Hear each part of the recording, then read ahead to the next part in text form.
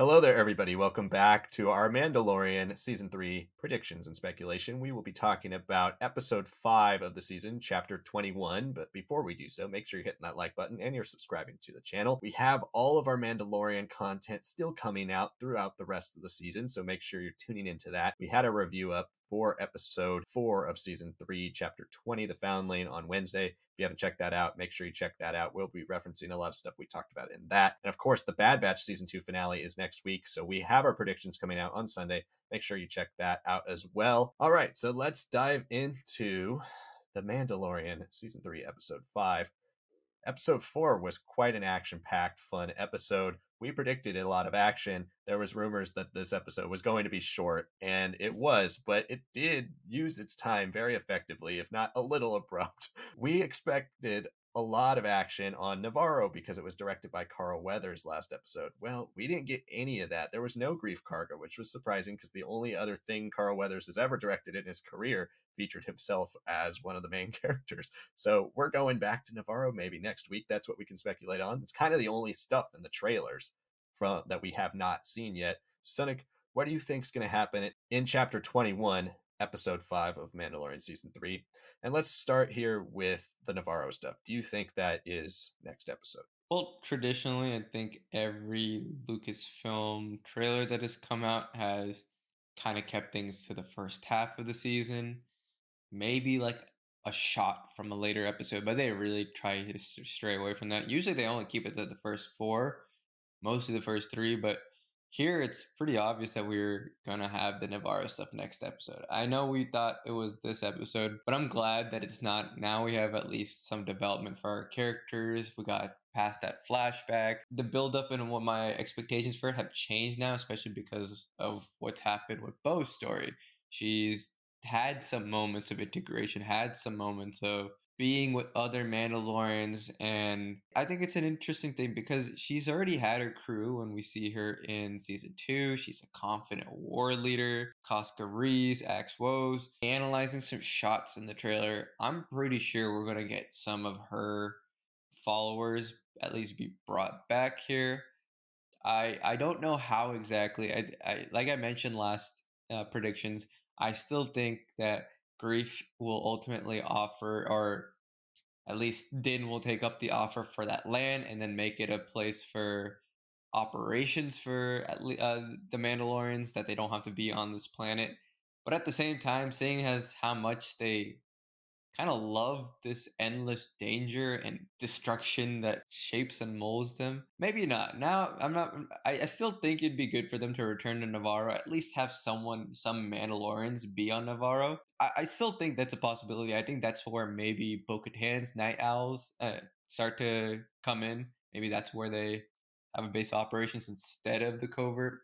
Keep everyone kind of separated, but still have a place that is familiar to all to converge together. That's what I'm thinking. I'm still not sure what we'll call Grief. I think maybe the Pirates. I think that's probably the best option just from that shot that we see of Din flying past it. I hope that it's not just the Pirates. Like I feel like that's what's going to be the impetus for all the action. But then if it brings in the Night Owls, I hope that they're like, okay, you do this, but then help us out with this greater conflict that is now tying back into Gideon and all the stuff that we got in episode 3 of maybe the resurrection of this Imperial remnant. Once the Navarro action is done, Navarro is freed. It's like tit for tat, just like the classic Mando way. I do this for you, but do this for me, and then I'll do that for you. But instead, it's come help me out here. Oh, these guys also came out to help. All right, now they want you to do something else, and then we jump into the greater story. I think that's the sequencing in my mind. Yeah, but that's definitely possible. I think we definitely are going to Navarro, and I completely believe it is the pirates that bring them back there. From the trailers, the shots of them killing pirates, and we see like one of the pirates drop down right in front of the Anzellans, and they're like, "Oh!" Like, so we have that. We're gonna get that part, and we're gonna get a big action scene with that. That could be the entire episode. It could not. I think we're starting to see, like you mentioned, Bo's story completely changed in this episode from newbie. Like I thought the foundling was going to be kind of about her, where it ended up being mostly about Grogu, but she advances super far in the ranks of the Children of the Watch.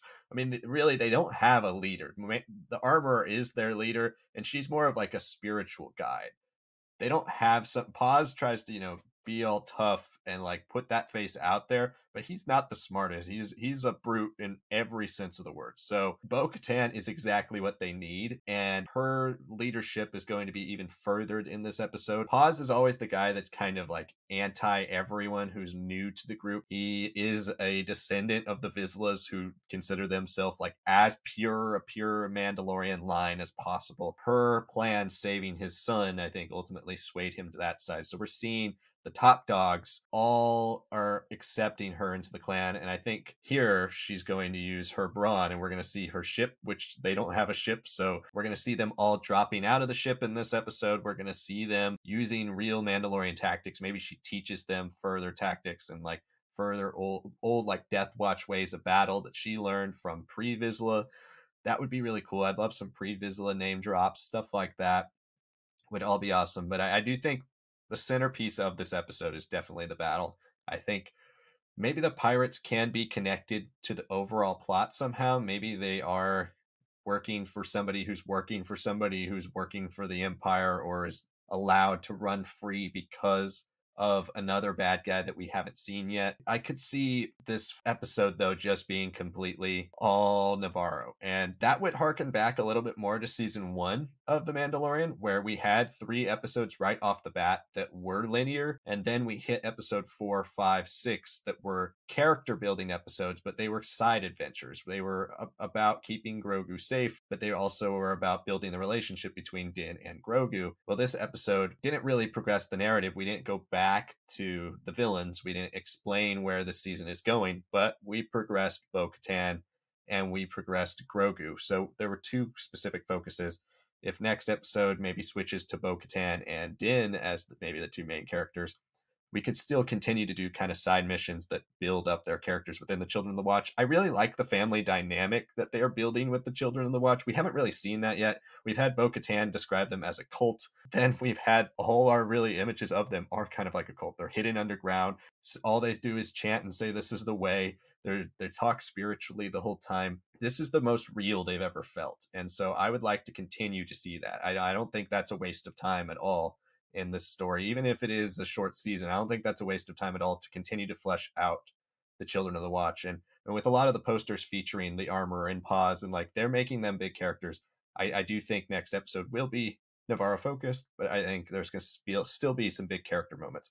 But let's talk about that New Republic storyline, because we didn't touch on it at all here, and the villains.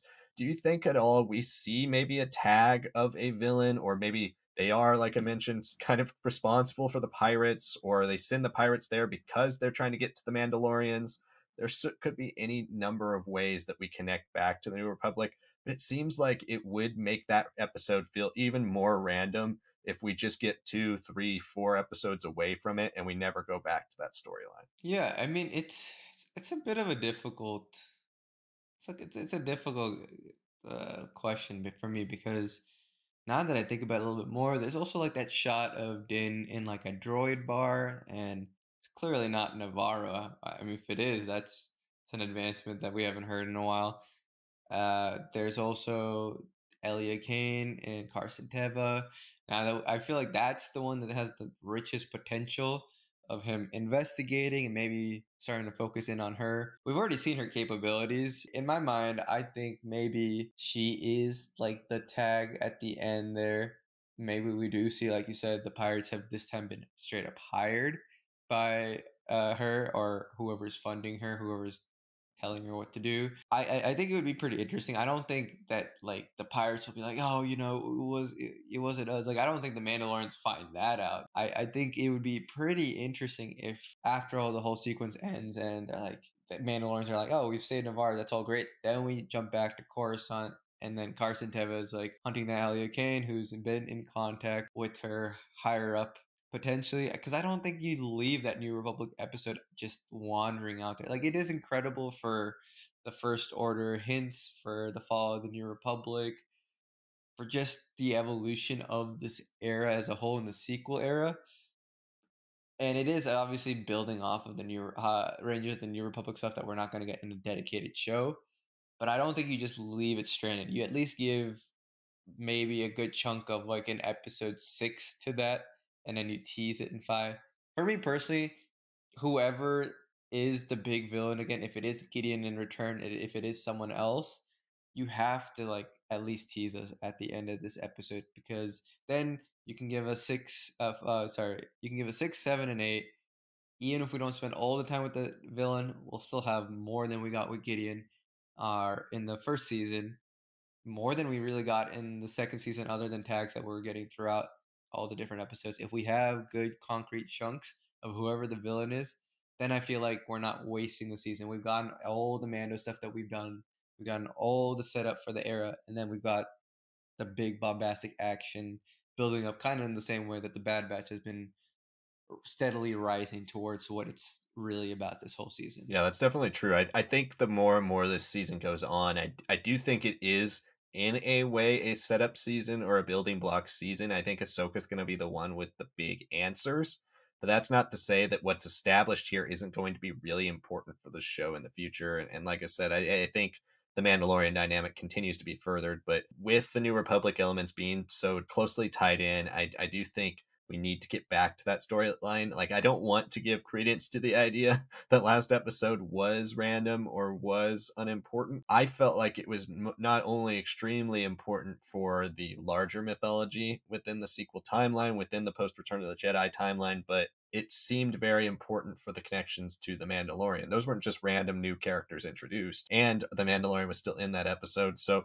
there were a lot of things that I think can nicely be tied in, maybe not necessarily this episode, but throughout the rest of the season. And as long as they're sprinkled in, I think we'll be pretty satisfied with what we get. When it comes to the pirates, I think Gorian Shard is the type of I mean, we don't get to see much of him. He looks like Swamp Thing, and all we get is like one shot of his face, but he's the type of like more goofy design of a Star Wars character that I could see him being all tough and blustery.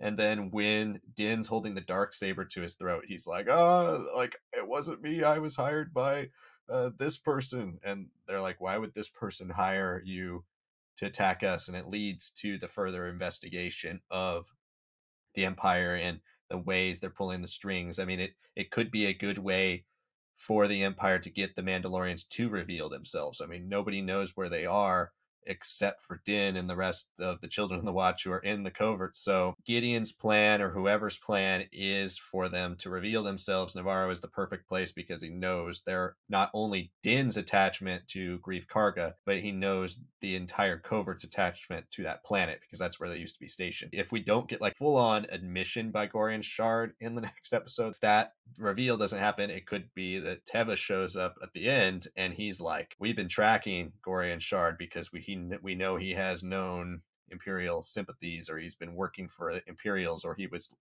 let run by Imperials when the Empire was still in control." So I do think something like that would be nice to bring back that storyline. I would be a little off put with the show if we did do all New Republic episode, Mandalorian episode, all New Republic, like switching off. That's been one of the things that, while the quality of the Crosshair episodes in the Bad Batch have been high, I wish that the two storylines were a bit more tightly woven together across the season, and I want Mando to also do that too. I think these singular episodes don't necessarily tie the whole narrative together as neatly as if you can find a way to switch off and feel like both are equally important. But I think that's going to wrap up our predictions for The Mandalorian Season 3, Episode 5, Chapter 21. Let us know what you think might happen down in the comments below. Of course, check out our Bad Batch Season 2, Episode 15 and 16 predictions. It is the finale next week, so we will be talking about what we think could happen in that two-part finale. Again, if you are not watching our live streams, we do them every single Friday. So today, if you're watching this video, make sure you're checking out our live stream tonight. We'll see it. We'll put a post out for what time that will start. We'll answer your questions and play Jedi Fallen Order. And then the one we've been talking about, Heir to the Empire, the Legends Book Club review of Heir to the Empire, spoiler filled, talking about Mandalorian and Bad Batch. All of that will be discussed on Monday in the latest episode of our Legends Book Club. Make sure you're tuning in for that one as well. Thank you so much for watching, and we'll see you next time.